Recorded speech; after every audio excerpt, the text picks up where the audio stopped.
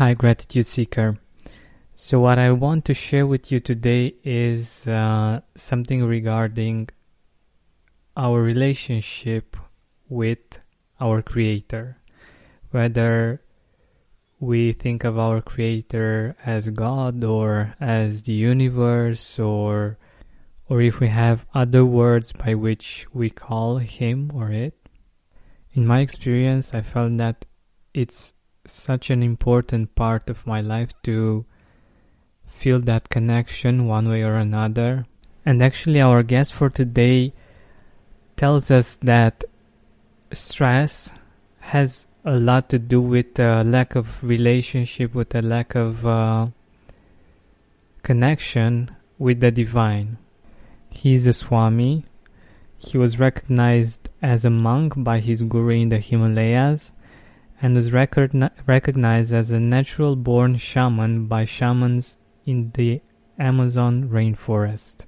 But what I was inspired to convey was that no matter what kind of spiritual practice we have or what kind of spiritual path we chose, it's important to go deep on it, like to really deepen that path, to really explore it, and to really feel it, to really experience it.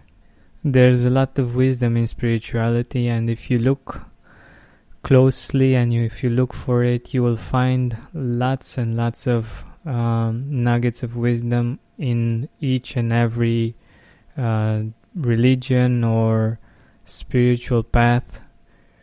And I'm also going to do something that I hope you will find interesting.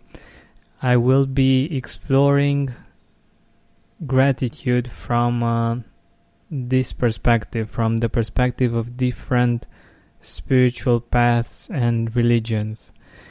It's one of the universal truths. That's why I love gratitude so much, because I'm not sure if every religion has some teachings about gratitude, but I'm sure that most do.